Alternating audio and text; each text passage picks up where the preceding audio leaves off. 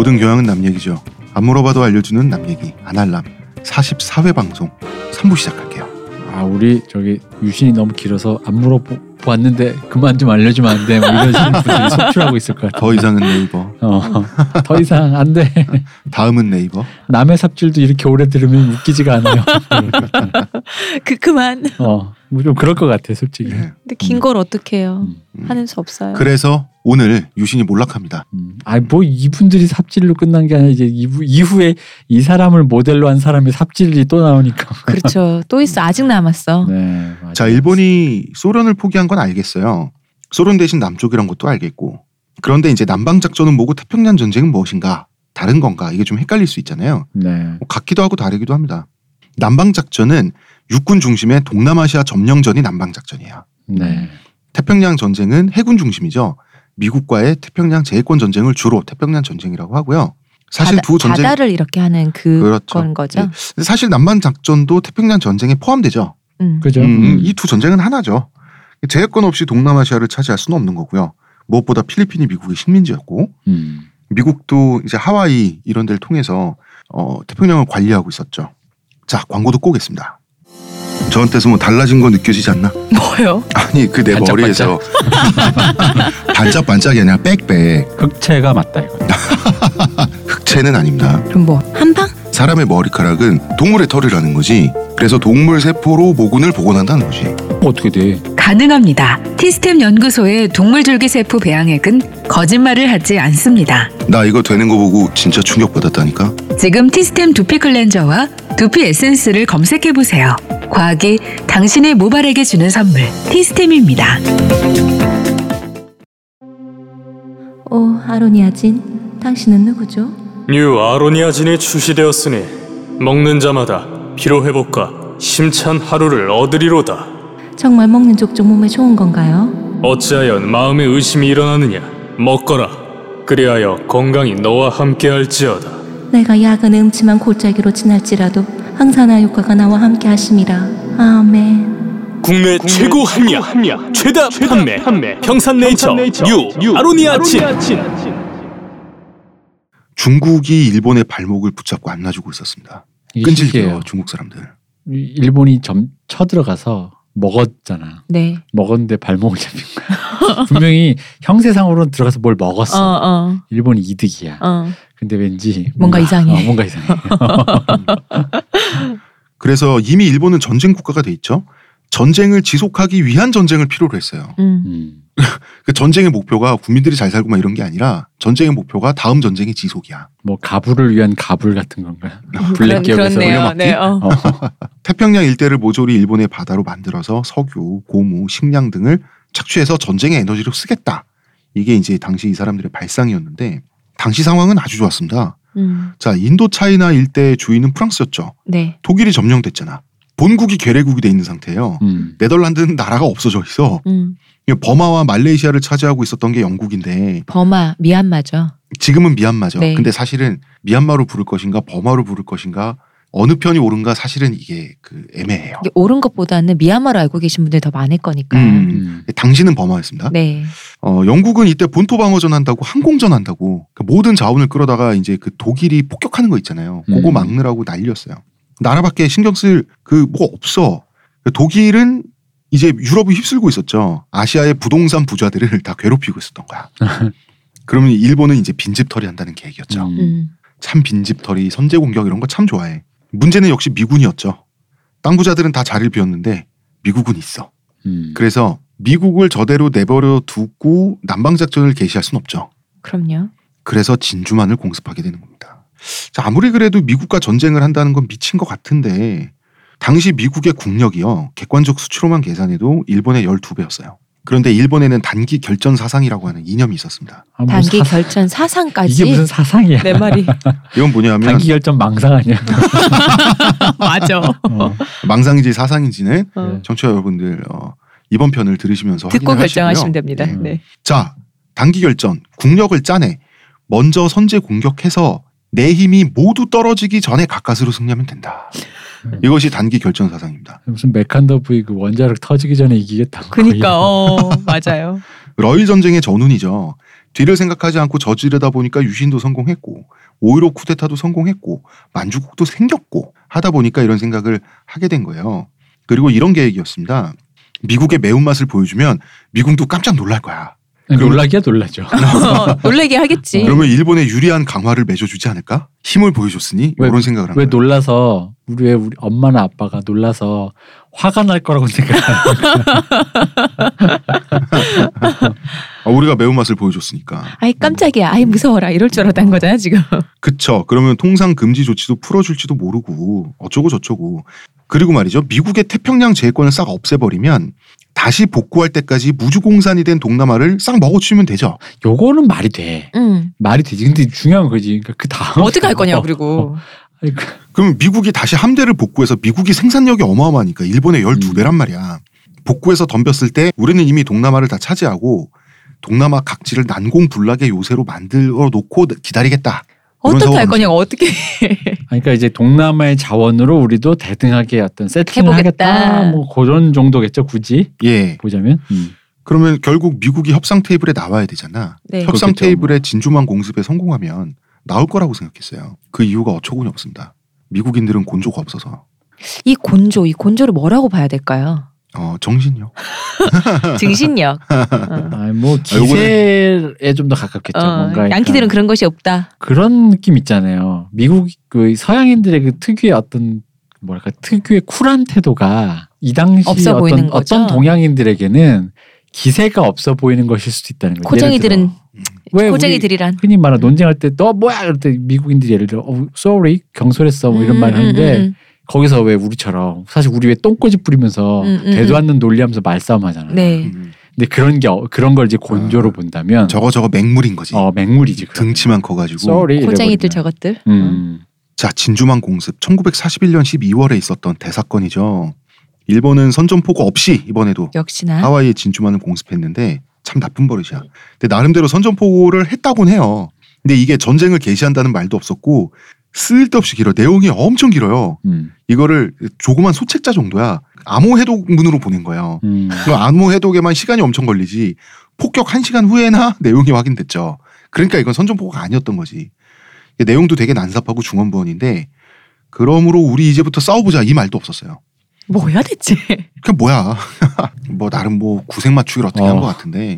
요식행위 그치. 새벽에 쓴 편지처럼. 그냥 요식행위지 요식행위. 내 마음이 차올라서 너에게 보내. 미국의 태평양 함대는 진주만 공습으로 그야말로 작살이 나게 되죠. 이거 그거 웃겠다. 진주야 자니?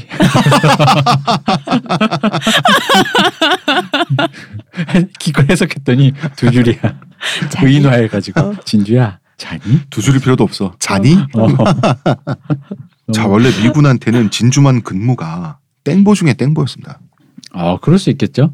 여기 뭐 진짜 해변이 펼쳐져 있고 테니스, 코카콜라, 맥주, 꿈의 근무지가 바로 여기였습니다. 아니 일만 없으면요 날씨 좋아. 얼마나 좋아요. 맨날 수영하고. 그럼. 진주만 공습이 시작됐을 때 미국 주둔 해군 연기가 피어오르고 있잖아요. 네. 해군은 육군 쟤네 뭐 하지? 뭐 해먹나? 이런 줄 알았어요. 뭐 해먹다 태우나 보다. 뭘 얼마나 해먹길래. 육군은 막 어디서 뻥뻥 터지고 연기 나고 불길이 치솟으니까 우와 해군 애들 훈련 되게 재밌게 하나 보다. 이랬단 말이에요. 그래서 한참 맞을 때까지도 몰랐어요. 그 정도였는데. 이 정도로 긴장이 완전히 풀어져 있었어요. 공습이 시작되었는데도 한참 동안 훈련인 줄 알고 또 훈련 안에 이렇게 테니스 치고 있었다니까. 그러다가 이제 기관포가 지나가고 폭탄에 사람들이 죽어나가고 하면서 난리가 난 거죠. 이때 당시에 일본 비행기가 딱 한 가지 좋은 게 있었습니다. 항속거리. 항속거리. 한 번 기름을 넣고 나는 거리.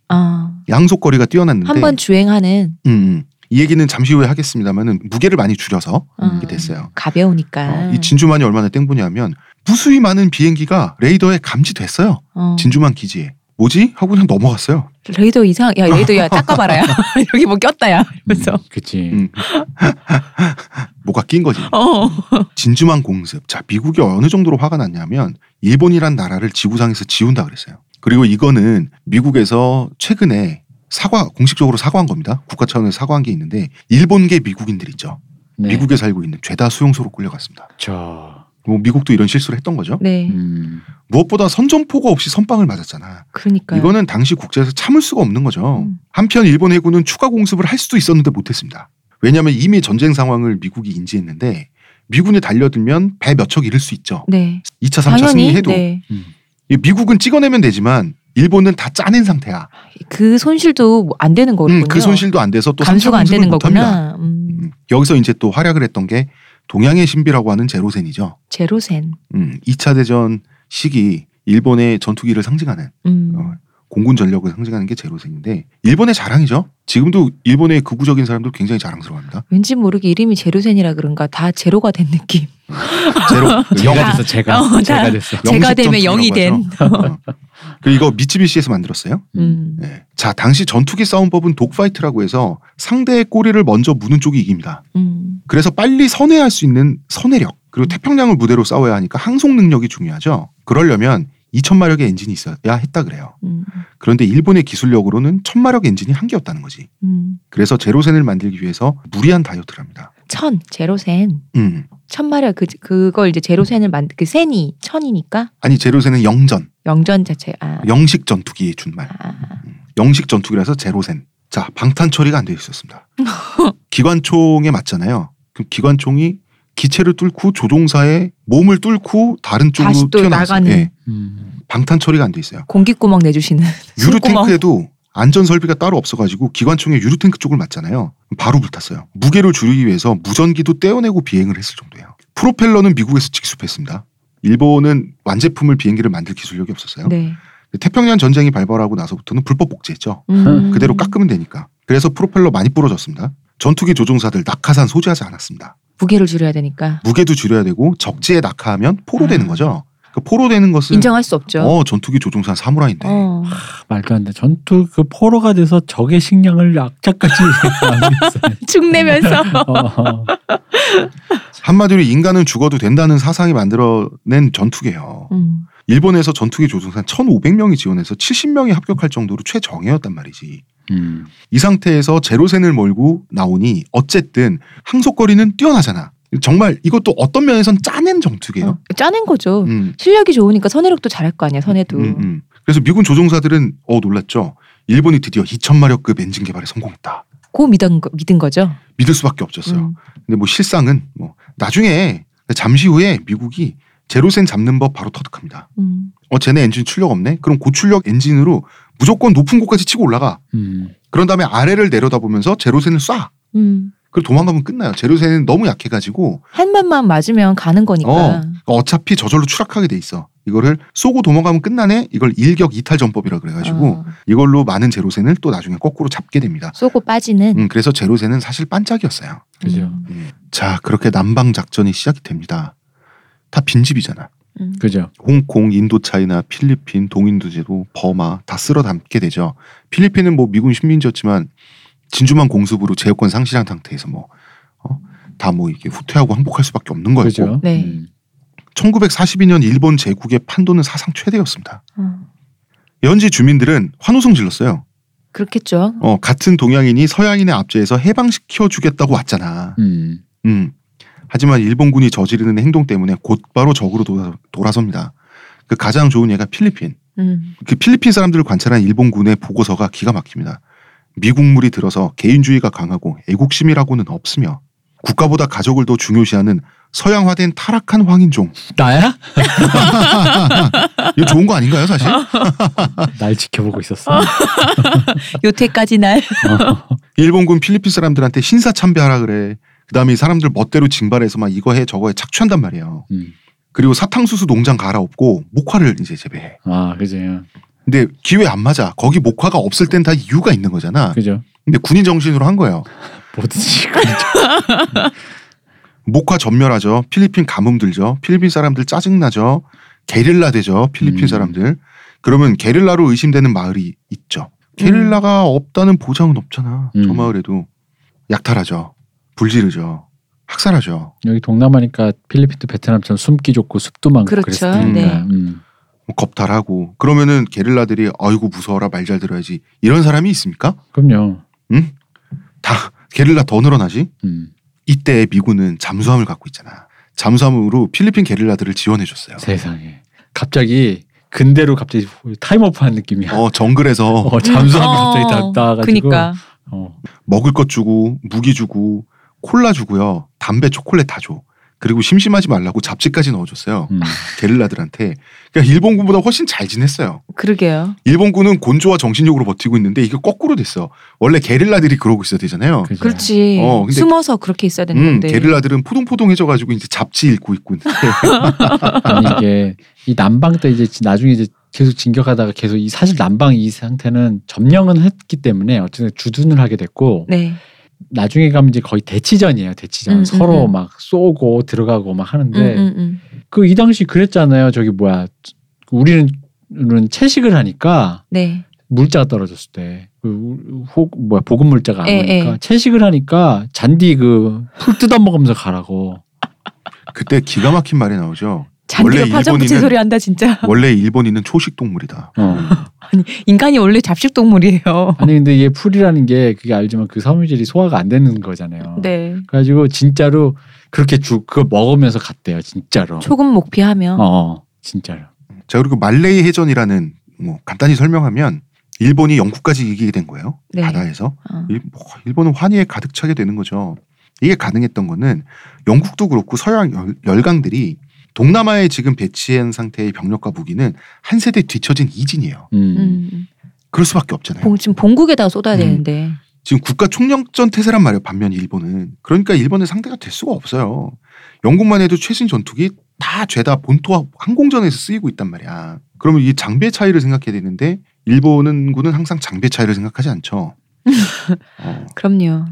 영국군은 정신력이 나약해서 영국군과 싸우면 백전백승이라는 생각을 또 하게 됩니다. 아니 그런 구린 장비를 갖다 놨던 것 자체가 나태한 정신력이라 이거지. 우리가 올 줄도 모르고. 너희랑은 안 싸울 거라서. 정신력이 있는 애들이면 미리미리 대비를 하고 다 했을 거라는 거지. 그렇지. 이게 정신력은 뭐야 이거 뭐라고 해야 돼? 만병통치약 같은.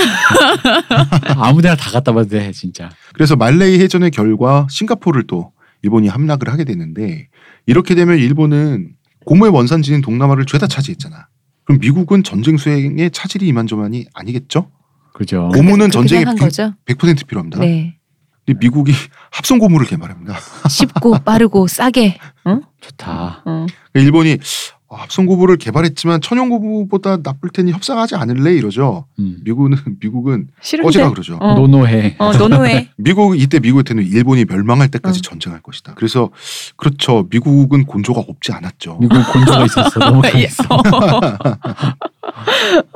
자, 미국과 연합국 측인 이제 이를 갈게 되는데 일단 빈집에 다시 가려면 시간과 물자가 들잖아. 네. 그래서 병력과 물자를 이제 한참 찍어낼 동안에 일본은 각지에서 이제 사건을 저지르죠. 싱가포르 방면에 한번 볼까요? 네.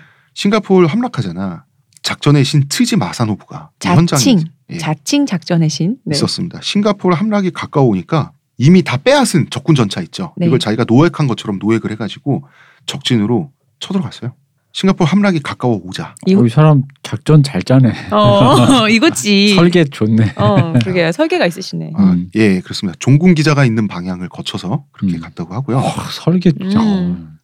이 양반이 화교 20만 명 중에 6천 명을 황일 분자로 분류해서 처형했습니다. 미친놈이죠. 네. 그래서 상관은 쯔지를 난 너랑 같이 더 이상 못 있겠다 그래서 필리핀으로 쫓아내버려요. 설계가 완벽하지 않네요. 거기까지 못 봤네. 쯔지 마사노부는 필리핀에 왔습니다. 필리핀은 원래 미군이 주둔하고 있었으니까 이때 미군들은 다 포로죠. 네. 그런데 갑자기 난데없이 그 필리핀 주둔 일본군에 모든 미군 포로를 죄다 처형하라는 명령이 내려왔어요. 어떻게 된 건가 하고 보니까 쯔지 마사노부가 날조한 거야. 명령을. 진짜 미친놈인데. 요거는 이제 그 여러 가지 썰이 있어요. 그야말로 전쟁에 미친 거 아닌가요? 전쟁에도 미쳤는데 또 이게 그러니까 포로에게는 어떤 그런 약간의 이걸 합리성이라고 표현하기 좀 뭐한데 그러니까 포로에 주는 밥이 아깝다. 그럼 포로라는 것 자체가 자원이 들거든요. 네가 숨 쉬는 게 싫어. 포로를 관리해야 되지. 그렇죠. 포로는 관리하는. 근데 관리하는 이유가 그게 나중에 또 뭐 교환을 한다거나 그죠. 그런 걸 위해서 하는 건데. 근데 그 나중이라는 거 필요 없어. 말하는 그 뭐 빅픽처. 그리고 일본은 자국 포로들 있죠. 네. 적군에게 항복한 자국 포로들 수치스럽게 여겼어요. 돌아오지 말라 그랬다고. 이 당시 분위기가 팽배해서. 항복을 했다는 것은 군인이 아니다. 이런 거란 말이야. 근데 이런 사고방식을 가진 사람들에게 쟤네는 전투에서 안 되면 마지막 죽음을 각오한 돌격을 하는 게 아니라 손들고 항복을 하네? 사람처럼 안 보이는 거지. 전쟁에 나왔으면서 죽음도 불사하지 아니하고. 굉장히 한심하게 보이는 거죠. 게다가 이제 그 이쪽 남방 전투가 워낙 전선이 넓고 또 상태가 덥고 막 그런데 네. 열악하고 네. 물자도 없고 그러다 보니까 이게 포로를 둔다라는 거는 그게 주둔하고 큰 부담인 거죠. 관리를 하고 지켜보는 사람이 있어야 되는 건데 다 비용이지. 다 비용이고 아까도 얘기했잖아요. 그 어딘가에선 풀 뜯어먹고 있고 어딘가에선 뭐가 없고 어딘가에선 지금 말라리아 걸려 죽고 있는 와중에 진득하게 어디를 앉아서 누구를 관리한다니까 이 사람들이 우리 향후의 전쟁의 카드로 쓰인다라는 그런 긴 의미의 로드맵을 갖고 있는 그런 그 전략적 카드 네. 그런 생각을 할 수가 없죠. 그런 전략으로 움직이지도 않잖아요. 그러니까. 게다가 그리고 자국 병사들도 의약품 보급을 안 해주는데 포로를 챙긴다? 이건 그 이때 당시의 사고방식과 맞지가 않는 거지. 그리고 거기다 자기네 내부에서 어떤 이런 식의 그 폐잔병류의 병사를 바라보는 시선 있잖아. 이게 뭔가 우리 동료니까 곧 구해줄게 너희들도 뭐 이런 게 아니라 죽어 뭐 이런 분위기니까 사람 목숨이 또 우습게 보이기도 하고 그러니까 고민해서 이거 작전 카드인데 어떻게 괜찮습니까? 이런 식의 고민이 아니라 그런 류의 인식과 상황이 맞물리다 보니까 그래서 이 남방에서 벌어지는 수많은 뭐 위안부를 네. 후퇴하면서 뭐 학살했다든가 네. 뭐 포로들을 다 이렇게 다 그게 다 이런 맥락에서 오는 거죠. 자, 일본의 전성기는 몇 개월 가지 못했죠. 일본 제국의 판도가 최대로 커진 게 이제 1942년인데 네. 바로 이해 미국은 미드웨이 해전 그 유명한 세계 해전사에 영원히 남을 미드웨이 해전에서 일본의 완승을 거둡니다.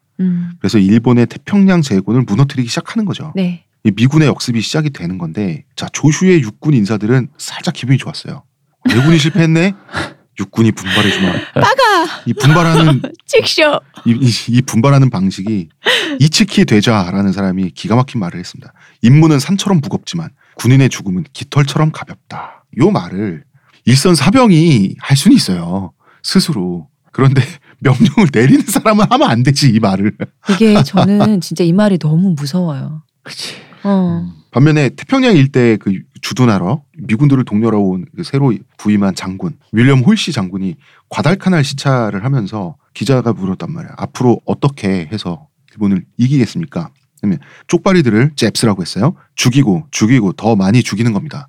킬 잽스, 킬 more 그래서 잽스. 이게 굉장히 좀 라임이 좋아가지고 그 듣고 있던 그 부상병들을 목발 짚고 나와서 막 환호하고 막 그랬단 말이야. 봐봐. 일본군은 어떻게 싸울 거냐? 목숨을 버려가며 싸우겠습니다. 미군은 어떻게 싸울 거냐?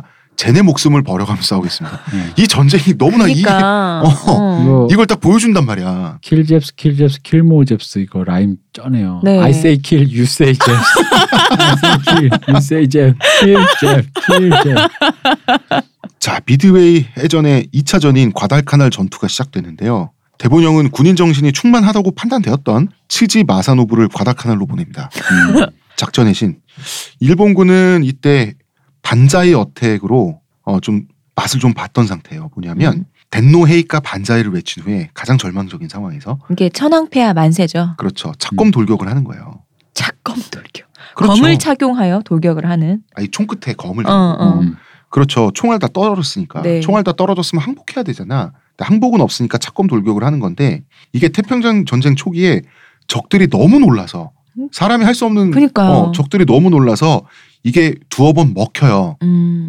적들이. 그래서 막 진지 하나가 어처구니 없게 막 점령되고 막 이런단 말이야. 그래서 원래 반자이 어택은 그러면 총알이 떨어졌을 때 하는 자살 공격이죠. 그렇죠. 이제는 이게 먹힌다고 하니까 총알이 떨어지지 않았는데도 처음부터 욕을 하는. 군인의 죽음은 깃털처럼 가벼우니까요. 욕을 하게 되는데. 요게 이제 그때 저번에 말씀드렸던 좀비로 느꼈던 미국인이 그 상황인 거예요. 그러니까 예전에는 예를 들어 총을 뭐 100발만 쏘면 보통은 항복을 하고 끝내서 다가가서 이제 뭐 죽었는지 확인하고 살아있는 놈은 포로 반다. 이게 이제 공식 루틴이었는데 그렇게 했더니 쓰러져 죽어가던 놈이 갑자기 왜 마지막 한 번 하면서 움직이지도 못하는 애가 뭐 종아리에 칼을 꽂고 죽는다든가 내 종아리에 뭐 내 귀를 뜯어먹는다든가 이런 식으로 해서 뭔가 자잘하게 상처를 입히는 거야. 그러다 보면 사실 상처 입히면 이게 사기 문제가 있잖아. 군인들이 안 갈라 그럴 거 아니야. 그래서 어떻게 하냐면 선멸전. 아예 그냥. 그러니까 예전에 총알 100발만 쏘면 되는데 됐어. 그냥 다 긁어. 그냥 폭탄 그냥 떨어뜨려. 다 긁어가 되는 거야. 이제 백병전에 일본이 집착하면 할수록 더 손해를 봅니다. 원래 백병전이라고 하는 거는 정말 필요할 때 득달같이 하면 상대방에게 충격을 줄 수가 있어요. 그런데 계속 해보니까 백병전을 계속 해보니까 미군이 한 가지 깨닫죠. 인체에 체급과 힘은 비례하구나. 너무나 당연한 상식이란 말이지. 어느 정도까지 있었냐면 조사학님이 물려준 일본도를 갖고 간 장교가 일본도를 기압을 내지르면서 휘두르는 일본도를 맨손으로 받아내서 그 칼을 뺏어가지고 주먹으로 때려 죽인 적도 있어요. 미국 해병대가. 일본군 장교를. 손은 좀 다쳤겠지만 그 정도로 힘 차이가 나면 백병전에서 안 되는 거예요. 그러면은 아닌가 보네를 해야 되는데 이 반자의 어택이 로망이 있잖아. 계속 집착을 하는 거예요. 이미 지금 과달카날 전투, 이 과달카날 섬에서 일본군은 반자의 어택을 계속하니까 미 해병대가 기관총으로 다 녹아내리고 있었어요. 미 해병대의 기관총에 그렇죠. 그들이 일본군이 이곳에 작전의 신이 왕림을 하신 거죠. 작전의 신이 내놓은 작전은 야간에 총검 돌격한다. 낮이 안 된다면 밤이다. 이대로 가면 전멸입니다. 라고 했던 부하가 있었습니다. 부하를 군인 정신이 부족하다면서 해임을 시켰고요. 천황폐하 같은 분이 있었네요. 이 당시 그럼 이 위치에서 해임 그냥 총살했겠네? 총살은 아니고 이제 적지로 보내던가 하겠죠. 그래요? 그래서 나름 합리적이네. 대본영에 보냈던 보고도 되게 재밌습니다. 미군은 아직까지 눈치도 못 채고 있음. 정글은 예상외로 얇기 때문에 진격에 문제 없음. 그 진격하는데 열흘이나 걸렸습니다. 미군은 테니스장에서 테니스를 치고 있음. 한마디로 빠졌단 얘기죠. 쟤네는. 오늘 밤은 승리가 확실하기에 내일은 무선으로 만센을 보낼 것임. 이런 전선 보고를 보냈는데 이게 설계문이네 진짜. 오늘 그럴 거고 내일 이럴 거야. 총공격의 명령은 천우신조에 따라 일거의 비행장의 적들을 경멸하여 덴노의 성지에 보답하라. 당시에 이 너무 애매모호한 말이잖아요. 그냥 뛰어들어서 죽어라 이 얘기잖아. 그렇지. 이 말 듣고 부하들이 다 멘붕이 왔다 그러는데 미군은 아직까지는 눈치도 못 채고 있음이라고 했는데 츠지 마사노부의 이동 경로는 미군은 착실히 파악하고 있었습니다. 그냥 다 올 때까지 기다리면 하면 돼. 기다리다가 심심하니까 테니스를 쳤던 거예요. 일주일 동안 테니스 치면서 기다렸다가 이제 덴노 헤이카 반자의 소리가 드디어 들리는 거예요. 그러면은 이제 착검 돌격할 거잖아. 저기서 기관총을 준비합니다. 그때가 돼서야. 속으로 외치지 아니하니까. 네, 속으로 외치지 않으니까. 그래서 반자의 어택이 시작되죠. 그러면 오면 오는 대로 모조리 쏘아서 다 죽여버렸습니다. 전멸당했어요. 과달카날 섬을 점령하기 위해서 육군을 계속해서 보내는데 일본은 미국은 육군을 수송한 배들을 또 격침했어요. 그대로. 그대로 격침했어요. 그러니까 제공권, 제해권 다 상실했지. 그 섬에 갇힌 일본군들은 이제 뭐 별의별 걸 다 먹습니다. 벌레. 정말 풀 뜯어 먹고요. 해서 이렇게 연명을 합니다. 당시 유행했던 생명 판단법이 있었어요. 생명 판단법요? 일본 군들 사이에서. 얼만큼 수명이 남았나? 일어설 수 있는 인간의 수명은 30일. 몸을 일으켜 앉을 수 있으면 3주일. 누운 채 일어설 수 없는 인간은 일주일. 누운 채 소변을 보면 3일. 말을 할 수 없게 되면 2일. 눈을 깜빡이지 못하면 하루 남았다. 이게 굉장히 정확했다고 합니다. 얼마나 많이 봤으면 이 통계가 있었으면 이게 되냐. 그래서 미군들은 신기한 거예요. 과달카날 섬 안에 미리 쟤네가 보급을 많이 했나 보다. 그러니까 먹고 버티지. 아니 항복을 하라고. 항복을. 그러니까. 항복만 하면 되잖아요. 백기 들고 나오면 미군 식사도 좋아. 명예롭지가 않잖아요. 정신이 그렇죠. 썩는 사무라이 정신에서 위배자. 이미 내가 이 천황폐하 만세를 외치고 거기 돌격을 했던 사람인데 그걸 다시 돌릴 수가 있나요? 결국 과달카날에서 패배하죠. 패배하고 철수했는데 육군과 해군은 누구 잘못인지를 두고 또 여기서 경론을 벌였어요. 둘 다 잘못하셨어요. 네. 그래서 이제 삐져가지고 해군은 자체 특공대를 조직하고요. 육군은 자체 전함을 건조했습니다. 왜 대표님 표정이? 아니 그냥 이게 너무 내가 이제 몇 주째 듣다 보니까 피곤해. 이런 애들 그치. 왜냐면 사실 우리 또 언급하게 될 박정희 대통령이 나오게 될 타이밍을 보면 사실 그런 의미에서 박정희 대통령이 참 다른 합리적이야. 여기저기 잘 피해가고 이렇게 표현도 잘하고 태도도 잘 바꾸면서 살 길을 모색하잖아. 그렇지. 이런 식으로 계속 밀고 나가지는 않지. 말도 안 되는 걸. 그분이 뭔가 이런 식으로 했다가 안 될 것 같을 때는 항상 그 꽐라가 돼가지고 그 5.16 할 때도 그렇죠. 꽐라가 돼가지고 좋아하시는 거 드시고 청원하러 저기 내가 알기로 장인어른 만나러 가는 날도 꽐라가 유교사님의 그랬다는 이게 문가에 있어서 꽐라가 된 채로 담배를 피면서 장인어른 되실 분한테 말을 했다고 합니다. 라고 들었어요. 대체 왜 줬을까 딸을? 모르겠습니다. 패기? 패기. 증신력 있어 보이는 거지. 모르겠습니다. 그랬다는 얘기가 있어요. 네. 여기서 일본군은 부상자, 영양실조자를 모두 내버려두고 철수했습니다. 짐이니까요. 짐이니까. 근데 아이러니한 게 그대로 포로가 됐잖아요. 이 사람들은. 네. 미군이 치료해줘. 인간적인 대우에 몸 거동되면 또 잔일부터 시키잖아. 그렇지. 포로 강제노동. 벽돌 쌓고 이런 거 안 시키고. 재활도 돼. 이 사람들은 건강하게 종전을 맞게 됩니다. 나중에. 일본 정부의 대국민 발표가 기가 막히죠. 과달카날에서 아군은 압도적으로 우세한 적 세력을 맞아 심대한 손실을 입혔으며 작전 목표를 달성하는 데에 성공했다. 이를 바탕으로 우리 군은 과달카날을 발판으로 삼아 한층 전진하는 것이다. 압도적으로 우세한 세력을 맞아서 우리가 심각한 손실을 입은 거 아니야? 적도 입혔다 이거지. 조금. 결국 우리 지지 않았다 이 얘기를 한 거예요. 국민들이 이렇게 속였던 거지. 정작 저 한심한 작전을 일반에서 부하들을 다 죽인 츠지 마사노부는 말라리아에 걸려가지고 후송돼요. 네. 후방으로. 뭐 누워 있어야 되잖아. 그죠. 네. 여기서 대전차 총검술이란 교리를 만드는데. 이미 말만 들어도 이 술이라는 말 자체가 대전차 대 전차를 대항해서 총검술? 맞습니다. 저거니까 이거 무슨 당랑권 그거 아니에요, 그거. 말 그대로 미군과 소련군 전차를 총검으로 막아낸다는 건데요. 이제 총검으로 전차의 잔망경이나 기관총 총신 같은 걸 좀 훼손시켜. 그러면은 이제 탱크 안에 있던 사람들이 당황하겠지. 그 탱크까지 어쨌든 다가간다는 얘기죠. 그렇죠. 당황하면 이제 바퀴 밑에 포탄을 쳐 넣는다든지 뭐 이런 걸 하는 거예요. 기본적으로 뭐 다 자폭 그거죠. 그것도 안 되면 폭탄이 달린 장대를 이제 탱크에 꽂아서 동기어진 한다든지. 동기어진이 뭡니까? 같이 죽는 갈 때까지 간다. 효과는 제로에 가까웠다 그래요. 진짜 이거 무슨 수레 앞에 사마귀 같은 그런 느낌이에요. 미군이 그렇게 짜증을 냈다 그러는데 무한궤도에 깔린 일본군 시체 조각 이거 하나하나 파서 총수해야 되잖아요. 안 그러면 썩고 파리를 막 몰고 다니 엄청난 수의 파리를 탱크가 몰고 다녀야 되니까. 무한궤도가 그 탱크를 얘기하는 거예요? 탱크의 캐터필라. 그 바퀴 계속 돌아가는 그 바퀴. 네. 그런데 이게 대본령에 의해서 정식 전술로 채택됩니다. 이유는 간단해요. 사람이 탱크보다 싸니까. 사람이 꽃보다 아름다워요. 뭔가. 악마가 빙의한 라임 같다. 자, 1943년 비스마르크 해전이란 전투가 굉장히 많은데 추려온 겁니다. 네. 여기서 일본이 또 패배하는데 연합군이 이제는 점점 일본을 괴롭히게 되는 거죠. 이 해전에서 일본이 또 실수를 합니다.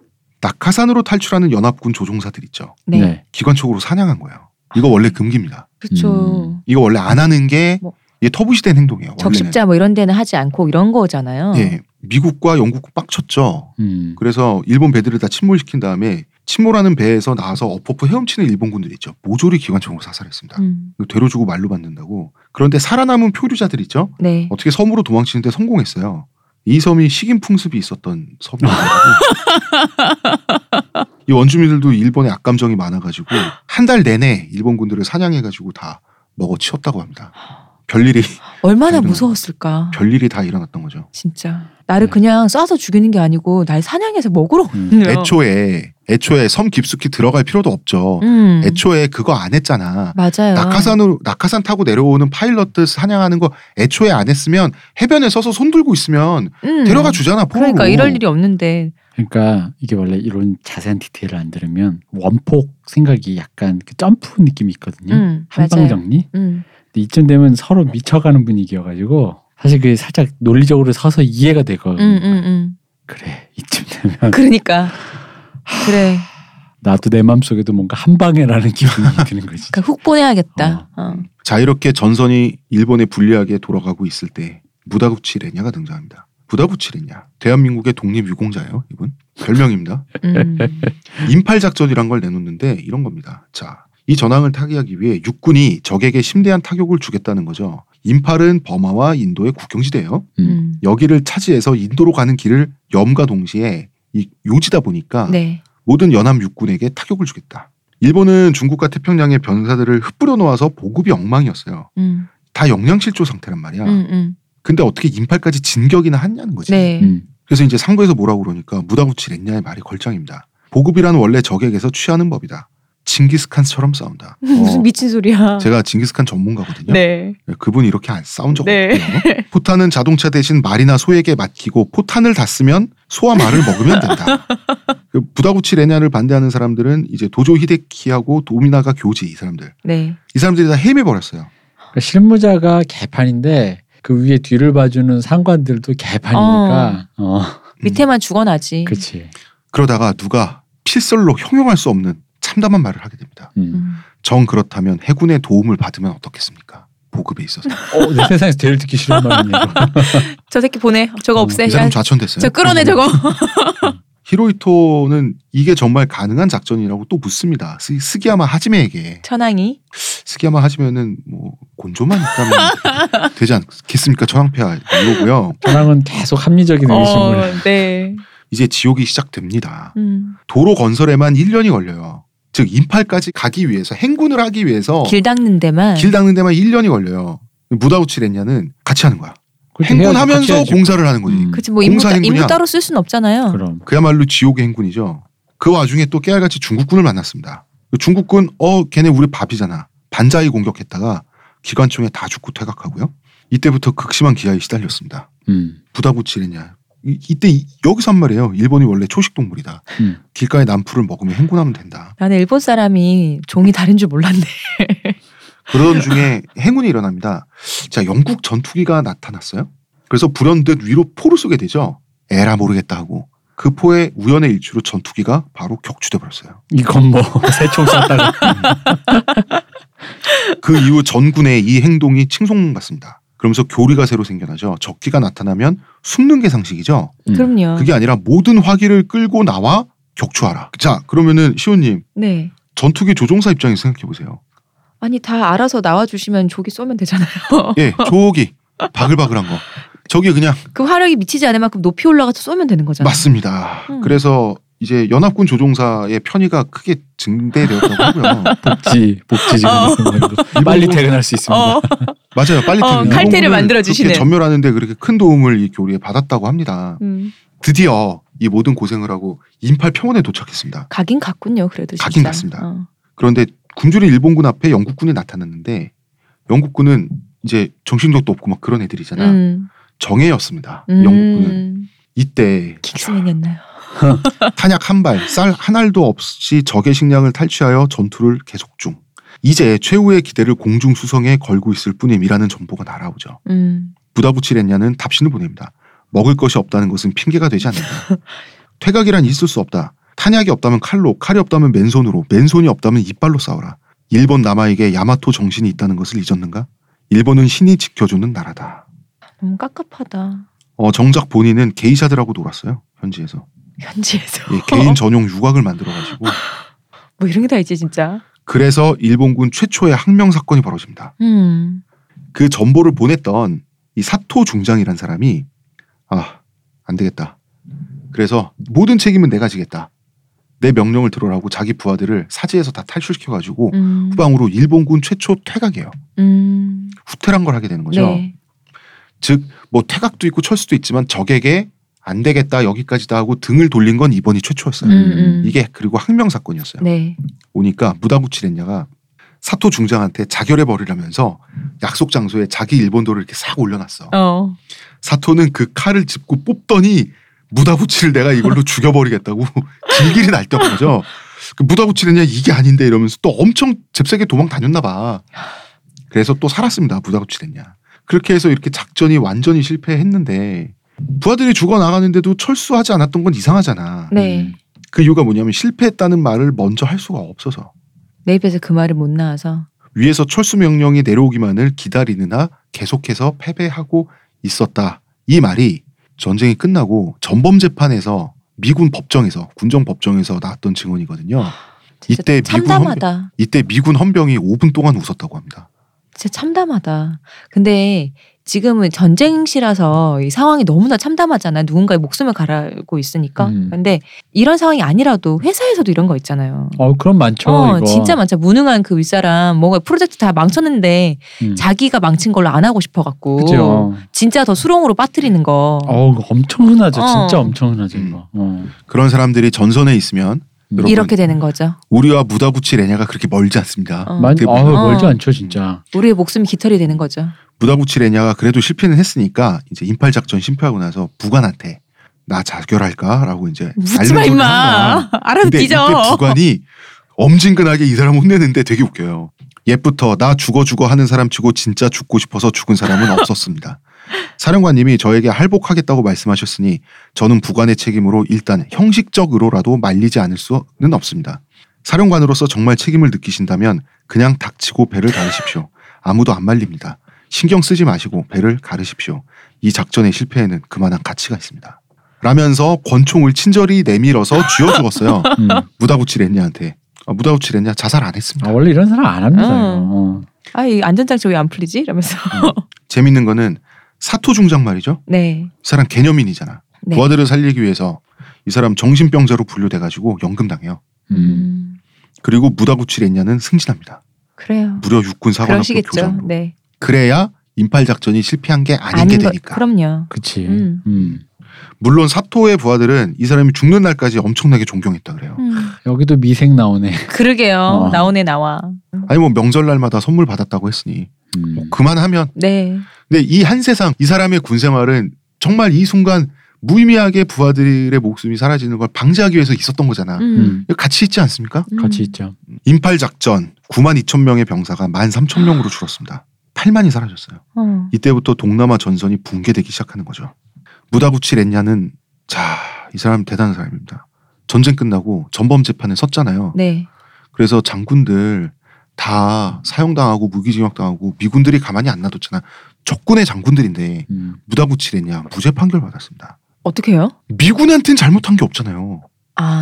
미국의 전쟁 승리를 도왔잖아 결과적으로. 그렇네. 그렇죠. 우리 엑스맨이셨네. 그리고 무다구치 렌냐는 나중에 자기 휘하에 있던 병사들 뭐 전쟁 트라우마도 있고 부상병 출신도 있고 이 사람들이 죽을 때마다 가요. 가가지고 유족들한테 전단지를 뿌렸어요. 무슨 전단지를? 나는 잘못한 게 없다. 부하들이 정신력이 부족해서 패배했을 뿐. 난 누구라도 그 사람을 죽이지 않았다는 게 신기할 정도다. 여기서 잠깐 무다구치 렌냐가 많이 나왔잖아요. 네. 이분을 잠깐 검색을 해보시면 엄청 러블리한 눈빛을 갖고 있어요.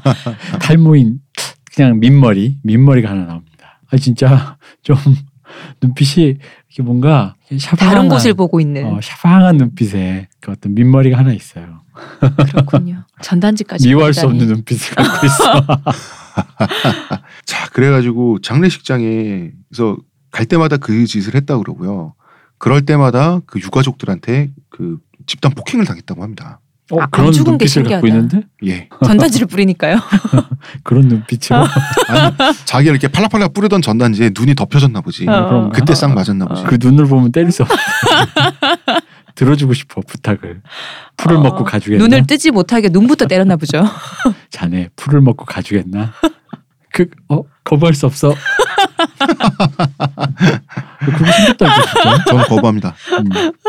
육군도 해군도 점점 일본에서 밀리게 되죠. 네.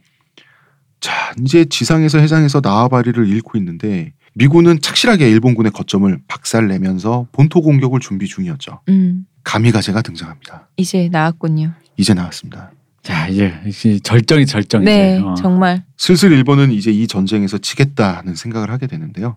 그러면서 가미가제 자살 공격 이야기가 나오기 시작했어요. 처음에는 군부 내에서도 미친 소리라고 했지만 언제나 강경파가 이럴 땐 승리하죠. 그죠. 더 미친 놈이. 예, 특히 도미나가 교지 이 사람이야말로 가미가제 신봉자였습니다. 히로이토는 또 황당해. 천황. 또 합리적인 네. 이건 그저 우리 젊은이들을 죽이는 행동일 뿐이 아닌가? 또 똑바로 대답 못합니다. 이 사람들. 그렇죠. 그런가요? 하면서 이제 그렇다면 시작하겠습니다. 이러면서 가미가제를 하는데 맞아. 나 진짜 그런 거 생각난다. 뭐요? 이런 류의 애들이 꼭 의문스럽게 하고 대답을 안 하고 꿍 하면서 기어이 지하고 싶은 거 하는 거지. 막 그런 거 있잖아. 그치. 맞아. 그런 애들 있잖아. 있지. 꿍 하면서 대답해 이러는데 대답 안 하고 결국은 지하고 싶은 대로 하는. 아무 말도 안 하고 계속 있길래 알아들었나 보다 했는데 결국은. 근데 제가 좀 부러워하는 성격이긴 해요. 아 진짜? 왜냐면 자기가 하고 싶은 걸 한번 해는 보잖아. 나 이거 사고 싶어. 이러고 있다가 결국 나는 그 물건 아니면 안 되는 거야. 어떤 그렇게 자기가 꽂힌 거를 그런 정도까지 주장하고 그렇게 아니야. 그런 거. 아니야. 그러니까 부러운 면이 어떤 있다고. 물건에 대해서는 모르겠어요. 아니야, 근데 이거는 남한테 피해를 입히는 거잖아. 그러니까 이거는 그러니까 도저히 말할 이런 수 없는 정도가 거지. 아니라도 우리 지금 얘기하는 그런 류의 사람이 보통 피해를 입혀요. 맞아. 보통 그래요? 보통 피해를 관계에서 입혀요. 이거는 아닌 것 같다라고 선을 그었는데 기어이 그걸 몰라 이렇게 안 들었어라는 느낌으로 해서 지가 하는 거를 몰래 해놔. 근데 그게 사실 얼마 안 가서 들켜. 근데도 뻔뻔하다. 뻔뻔해. 그러면은 자기 그 남은 괴롭히는데 자기는 상관없다는 거 아니야? 자기는 그걸 해야 나 하고 싶은 대로 하는 거지. 더 부러워. 아주 삐뚤어져갖고는 아주. 진짜 난 딱 이런 성격이에요. 이런 사람들이. 이런 사람들 많습니다, 진짜. 가미가제를 해봤더니 말이죠. 가미가제 청취자 여러분들 다 아시죠? 네. 일본의 자살 전투기 공격. 이때는 뭐 일본이 포탄도 떨어지고 그러니까 전투기로 미군의 항공모함을 들이박아서 동기어진한다. 인간밤이 돼요. 그러다가 정말 미군 측이 너무 황당해서 대처를 못했어요. 처음이야. 저 고도로 날아오는 건 뭐지 하다가 맞은 거예요. 한 방을. 우리가 얘기하는 상상력의 범주를 살짝 넘어갔죠. 맞아요. 그래서 항모 한 척이 격침됐어요. 항모 어마어마하게 비싸잖아. 그럼 일본 사람들은 조종사 한 명의 전투기 하나는 적의 항모 한 척? 이 공식 너무 남는 장사지. 가공할 산수가 완성이 되는데 이 도미나가 교지 가미가제가 출격할 때면 말이죠. 조종사들한테 술을 따라줘요. 사케를 따라주면서 제군들은 이미 신이다. 이러면서 또 자기도 술 마셔. 그럼 술 마시면 취하죠. 비행기가 출격할 때마다 군도를 뽑아들고 발진이라고 외쳐요. 현장 스태프들은 나중에 이제 몹시 방해됐다고 회고를 했고요. 조종사들도 짜증났대. 보이지도 않아.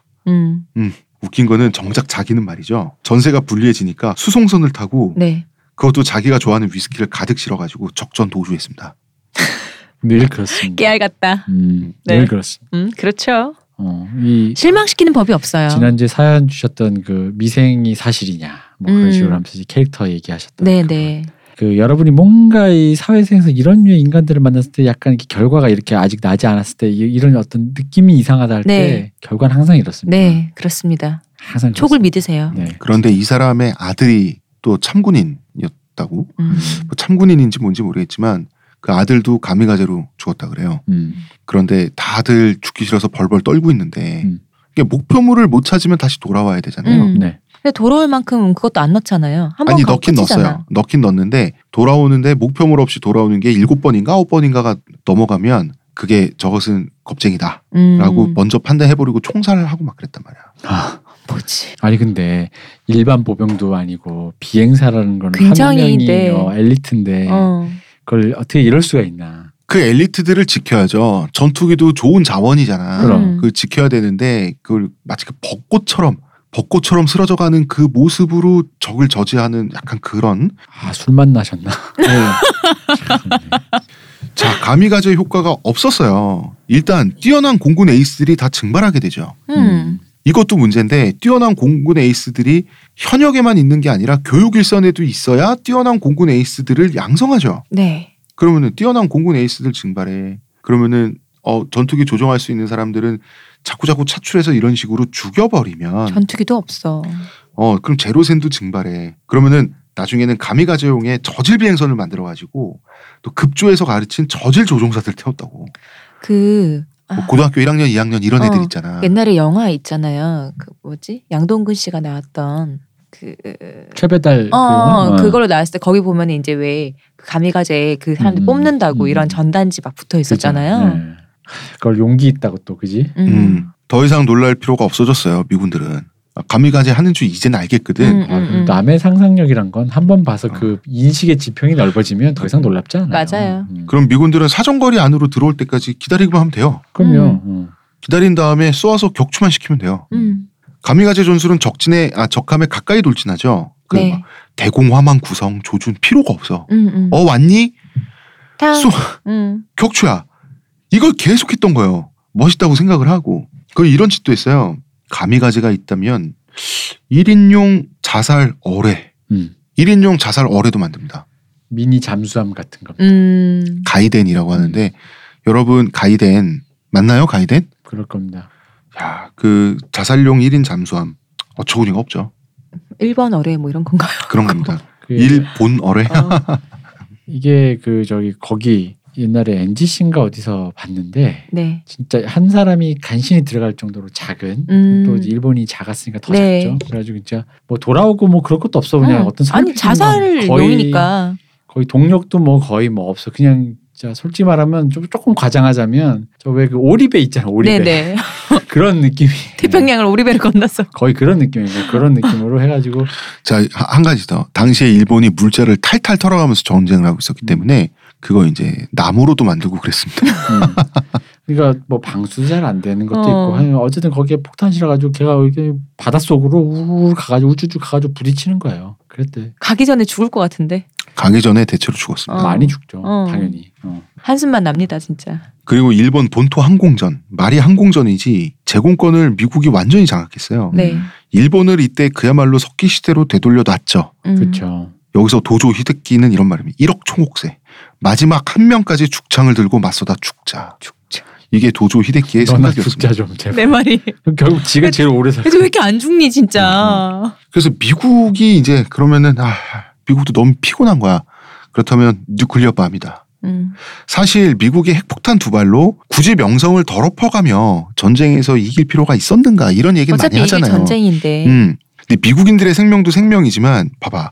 미국 사람들 입장에서 일본을 굴복시키려면 정말 1억 명을 다 죽여야 할 수도 있다고 생각한 거예요. 너무 미친놈들이니까. 그러면은 어느 쪽이 덜 심각한 폭력인지 이건 명확하지 않아요? 그치. 전 국민이 죽을 때까지 기관총 여기서 그냥 기다리고 앉아서 기관총만 쏠 것인가. 아니면 압도적인 심리적 시각적 충격을 줌으로써 그냥 어이상실한 상태를 만들어서 항복을 이끌어낼 끝낼 것인가. 그치. 여기서 난 솔직히 그래. 원자폭탄 맞아서 이렇게 피해자들 원포 피해자들 안 됐지. 안 됐는데 지금 도조 히데키랑 메가도 중에 누가 더 나쁘냐고. 일본 사람들한테. 나 이 답은 명확하다고 생각해요. 그래서 미국을 그래서 잘했다라고 말하기에는 여러 가지 위험한 지점들이 있지만 이 당시 미국의 선택을 도덕적인 차원에서라도 그러니까 최악보다는 차악을 선택했다. 그렇지. 나는 이해할 수 있다고 저는 봅니다. 그런 면은 있어요 확실히. 그래서 핵폭탄 2발 터지죠. 원샷 히로시마, 나가사키 투샷 터져가지고 이제 더 이상 정말 그 버섯구름을 보고는 도무지 전쟁 의지가 계속될 수가 없는 거지. 그래서 항복을 하죠. 드디어. 항복 선언 직후에 또 깨알같이 일어납니다. 해군 중장이었던 우가키 마토메라는 사람이 있어요. 네. 그 사람은 항복했는가? 부하들이 벚꽃처럼 흩날린 남쪽 바다로 간다. 이런 말을 남기면서 자신만의 싸움을 완수하겠다고 부하들하고 같이 전투기 5대를 이끌고 마지막 가미가제 출격을 합니다. 미군 함선에 아무런 피해를 주지 못하고요. 예, 다 격추됐습니다. 참 자국민의 목숨을 1도 귀중하게 생각을 안 하니. 그게 우리는 죽으면 개죽음이란 걸 우리는 이미 인지하고 있지만 죽었을 때 명예가 생긴다라는 류의 이런 서사 있잖아요. 네. 그러니까 사실 죽으면 끝인데 죽고 나서 뭔가 명예가 생긴다라는 되도 않는 거. 뭐 하다못해 뭐 연료문 만드는 것도 그런 거죠. 그렇죠. 뭐. 그런 류의 것들 그런 정말 헛된 거. 아니면 사람이 어떤 명예나 정신적인 가치를 소중히 여기는 건 필요하죠. 근데 사람이 목숨까지 걸고 좋아 지 목숨은 좋지. 그러니까 걸라고. 자기 목숨을 걸고 하면 이해를 한다니까. 남의 목숨 갖고 하니까. 이렇게 강요하는 그걸 멋이랍시고. 자기는 끝까지 안 죽으면서. 뭐 그런 거죠. 그렇습니다. 그래서 일본은 이제 충격받죠. 당연히 나라가 망했어요. 네. 패전했어요. 우리는 천황의 신이 지켜준 나라인데 졌어. 폭탄 맞았어. 미 군정의 지배를 받게 됐어요. 일본 사람들은 미국도 우리 같겠지. 혹은 미국인들은 우리보다 더 나쁘겠지라는 생각이에요. 그렇게 세뇌를 받았으니까. 귀충 영미라 그랬잖아요. 이제 미군들이 활보를 하면 당시 그 일본 정치인들의 공포가 미군들이 자유롭게 점령자로서 일본 땅을 활보하게 되면 일본의 여성들을 다 강간할 거라고 생각했어요. 약탈 방화. 뭐. 자기들이 맨날 하던 거니까. 다 강간해서 일본의 혈통이 오염되고 좋은 말로 하면 혼혈강색했으나 혈통이 오염되고 일본인이 사라지면 어떡하지 이런 생각까지 가요. 그래서 대다수의 자국 여성들을 지키기 위해 그 미군들에게 이거나 먹어라 라고 던져주는 미군들을 위한 전용 위안소를 운영하게 되는 겁니다. 그러니까 인간에 대한 자국민에 대한 어떤 그 판단 기준이라고 하는 게 어떤 식이라는 건지 여기서도 이제 또 전쟁이 지고 나서도 이거 우리나라에서도 했었잖아요. 우리나라에도 했었죠. 네. 누가 했죠? 그분이 했습니다. 그분이 했어요. 그분 지금 북쪽에서 지금 오고 계시는 분이 계십니다. 누가 와요? 박정희가 지금 이제 북에서 지금 맞아. 남쪽 자기 고향으로 그치. 지금 가고 있잖아. 관동에 있었잖아. 그렇습니다. 북에서 지금 이제 고향으로 가고 있어요. 지금 미군이 뭐 길 가는 일본 여성 뭐 집에다가 막 바로 옷 찢고 막 윤간하고 그럴 줄 알았더니 미군 신사예요. 네. 그리고 미 군정 있죠. 미 군정이 그 일본 정부, 일본의 그 8월 중심 군벌보다 훨씬 젠틀맨이라는 거예요. 게다가 사람을 사람으로 대해주니까 전후에 그 쇼크가 있었다 그랬어요. 유곽을 운영했는데 네. 뭐 미군도 뭐 어쨌든 간에 뭐 그렇다고 해서 완전히 뭐 깨끗한 사람도 아니고 뭐 우리는 창녀들을 뭐 이런 매춘부 안 해요 이러지 않을 거 아니에요. 네. 돈을 주는 거야. 이거 갖다 뭔가 이거 버린 패랍시고 준 건데 돈을 벌어. 미군 부대에서 유곽을 운영하고 뭐 이상한 위스키 갖다 팔면서 어설프게 영어를 찌꺼리면 미군 상대하면 돈을 버는 거야. 그게 직업도 아니고 정말 내어준 어떤 그렇죠. 그러면 돈이 이권이 생겼잖아. 그럼 관리를 하는 애들이 있을 거 아니에요. 어떤 주먹 같은 애들. 그 어떤 애들이 아까 신선조랍시고 네. 협객이랍시고 네. 정말 자국 여성들을 어떻게 일본이 생각했고 처분했는지를 알 수가 있는. 그리고 미군들이 죽이든 말든 그냥 말 그대로 진짜 대표님 말대로 내준 거란 말이야. 그렇죠. 그게 이제 전쟁 고아들, 전쟁 과부들, 사실 국가가 잘못해서 그 고생을 하고 있는 그 사람들을 닥닥 긁어다가 연고지 없는 사람들 긁어다가 대부분의 자국 여성들을 보호하기 위해. 그러면 대부분의 자국 여성도 보호하기 위해서가 아니라 대부분의 자국 여성들을 안전하고 깨끗한 상태에서 자국 남성들이 차지할 수 있게 하기 위해. 이거란 뭐지? 이것이 이제 제국주의적인 사고 방식입니다, 여러분. 일본 이제 이렇게 패망을 한 후에 그 유명한 브라질 이민 있잖아요. 그렇죠. 그 자국 내에서 이 자국민들을 더 이상 뭐 이렇게 안 되니까 농사 지은 것도 안 되고 하니까 자국민들을 정부가 속여서 우리는 지금 여기가 이런데 브라질이라는 나라에 가면 거기는 살살 따뜻해서 농사도 뭐 이모작 삼모작도 짓고 넓은 땅인 정말 넓은 땅을 준다. 사람들을 속여서 심지어 돈을 받고 보냈어요. 그렇죠. 돈을 주고 보낸 게 아니고 1인당 얼마 꽤 큰 돈을 받고 막 돈 빌려서도 가고 그런 식으로 굉장히 많은 수의 사람들이 갔는데 거의 다 죽었어요. 거기서 이제 브라질에 정착하신 분들의 다음 세대가 네. 일본에 이제 많이 돌아와요. 네네. 다 돌아오는데 그분들이 이제 거기서도 이방인, 여기서도 이방인인 네. 거지. 이방인이다 보니까 취직할 뭐 여기 뭐가 없잖아. 근본이 뭐가 없으니까 뭐 취직할 데도 없고 막 하니까 이상한 상황이 되는 거야. 이상한 데 내몰리고. 네. 이게 이제 80년대, 90년대 초반까지 사회 문제가 되는데 그 일본 영화 가미가제 택시라는 영화에 보면 되게 그 부분이 잘 나와 있어요. 그러니까 이 사람들이 뭔가 같은 일본 사람이야. 뭐 인종도 똑같지. 외모도 똑같죠. 근데 뭔가 떠도는 사람이 된 거야. 외노자도 아닌데 외국인인 거야.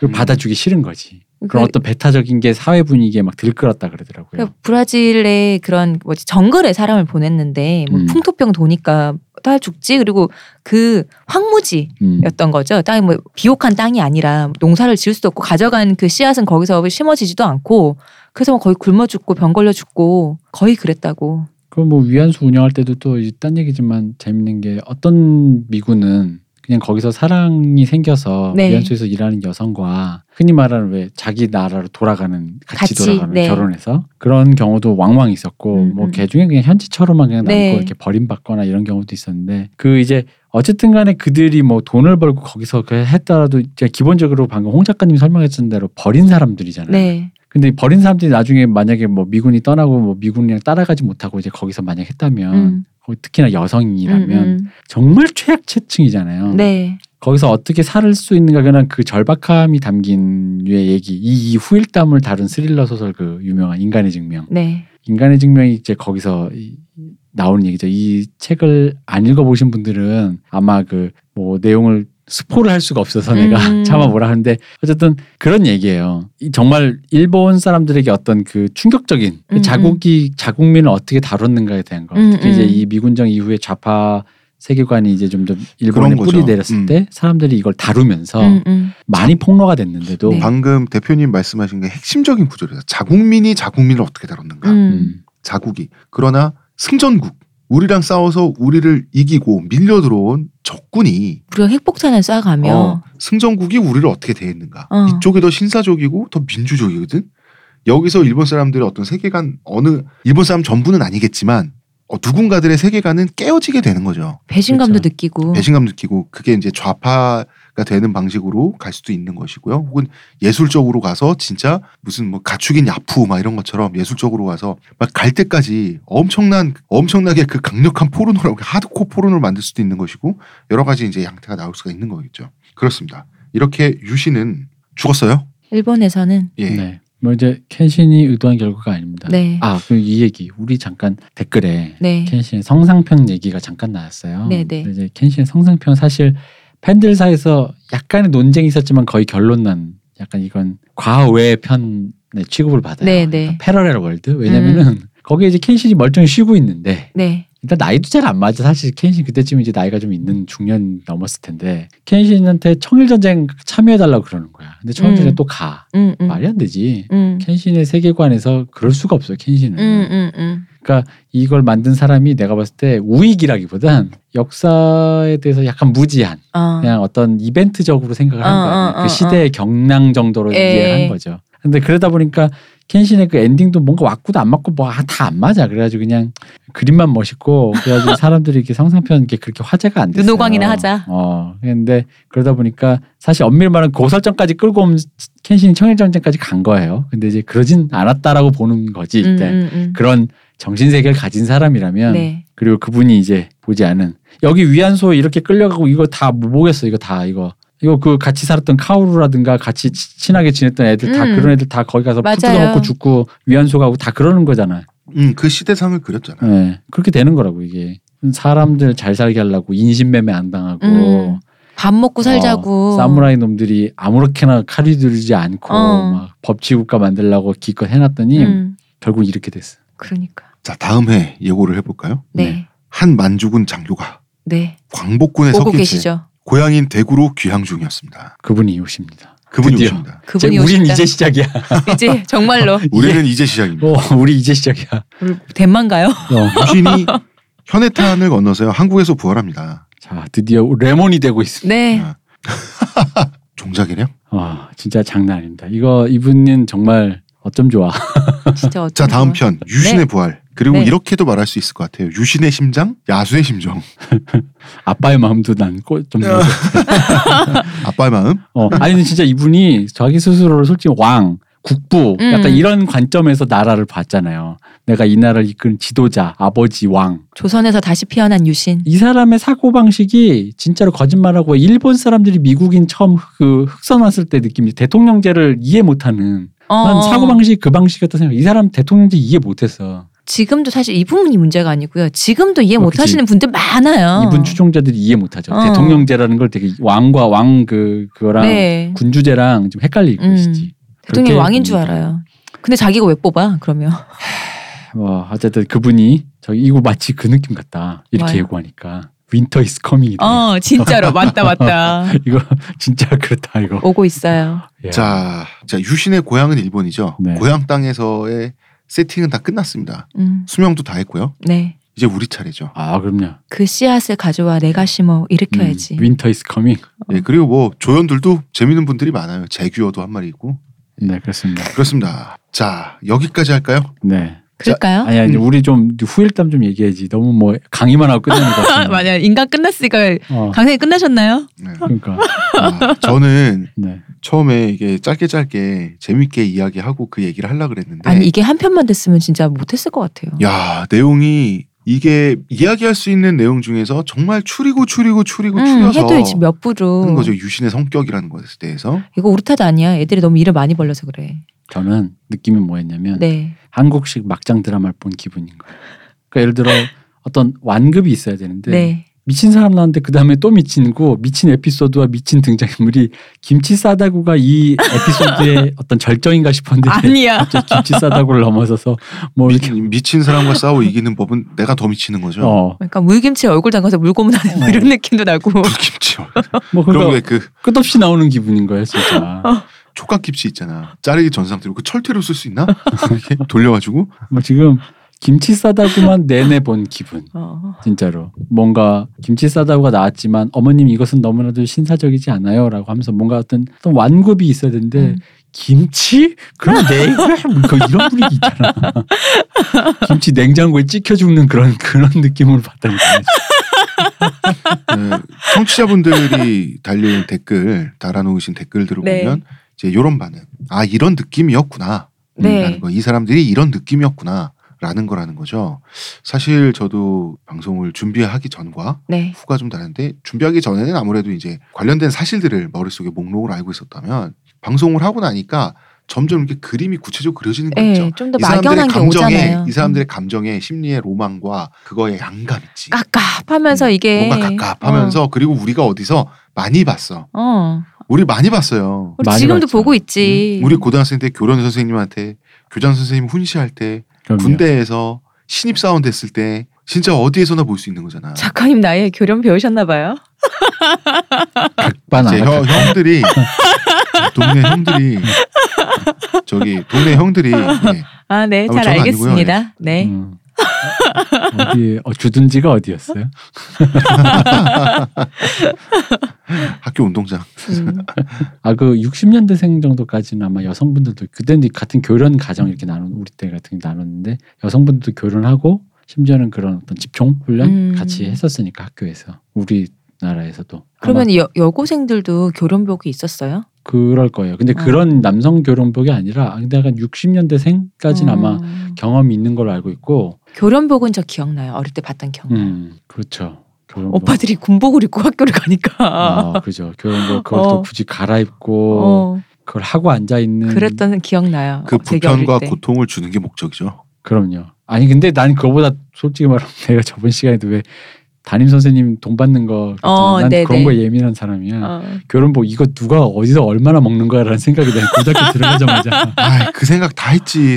교복도 짜증나. 교복은 그나마 오히려 왜 예를 들어 우리나라에서 교복이라는 게 흔히 말하는 계급을 지워주는 의미로서의 획일화가 있었으니까. 가격 말이죠. 너무 비쌌다고. 그죠. 나중에 비쌌어요. 나중에. 너무 비쌌어요.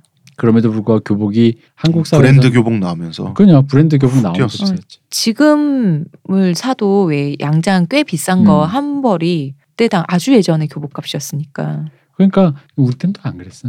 근데 이제 그 정도까지 아니었는데 계급을 지워주는 의미로서의 획일성보다는 오히려 그런 순기능이 좀 있었죠. 근데 이제 그거 아니었으면 정말로 왜냐면은 교복 돌아간 거 중에 교복이 애들이 교복 자유로 했을 때 그 세대들이 단정해 보이지 않아서라는 어른들의 생각도 있었지만 그 근저에는 그게 있었거든요. 그 막 전두환 시대 때 막 경제 성장하니까 격차가 벌어지기 시작했거든. 학교에 오는 애들이. 순기능은 있죠. 왜냐면은 나이 나오네. 어릴 때만 해도 진짜로 반찬이 허접해서 약간 그런 애들도 많고 그랬어요. 도시락 못 사온 애들도 있었기 때문에. 그러니까 급식을 해야지. 옷은 뭐 더 했지. 그럼요. 밥도 못 사오는데 무슨 옷이 뭐야. 학교에서만큼은 계급이 지워져야 됩니다. 이건 제 생각은 그래요. 그럼요. 교육할 땐 다 같이. 계급이 지워지면요 나쁜 또 안 좋은 기능이 있어요. 뭐요? 가끔 이렇게 주제를 모르고 까부는 애들 있잖아. 그럼 이런 애들. 야 같은 반에서 야자 튼다고 너랑 나랑 같은 사람인 줄 알았지. 어이가 없네. 어이가 없네. 그걸 참는 거 있잖아요. 그걸 똘레랑스라고 하잖아요. 똘레랑스 해야지. 자. 유신 여기까지 하고요. 네. 다음 주에는 이제 우리의 유신으로. 우리의 유신은 다음부터는이지 다음 주에는 아닙니다. 다음에 다음번에 텀이 좀 있어야지. 그럼요. 어떻게 유신 얘기만 계속해. 박정희 그분은 아직도 안 오셨어. 아직 좀 남으셨어요. 이분은 여태까지 그 뭐랄까 이분도 습득. 이분도 질곡이 지금 있죠. 빨갱이도 돼야지. 빨갱이 동지들 다 불고 혼자 살아남기도 해야 되지. 자 다음번에 자, 이제 우리의 유신으로 뵙는 걸로 그분은 그러도록 하겠습니다. 네. 문화평론가 이동규 대표님 감사합니다. 의문의 그녀 시원님 감사합니다. 수고하셨습니다. 저는 작가 홍대선이었습니다.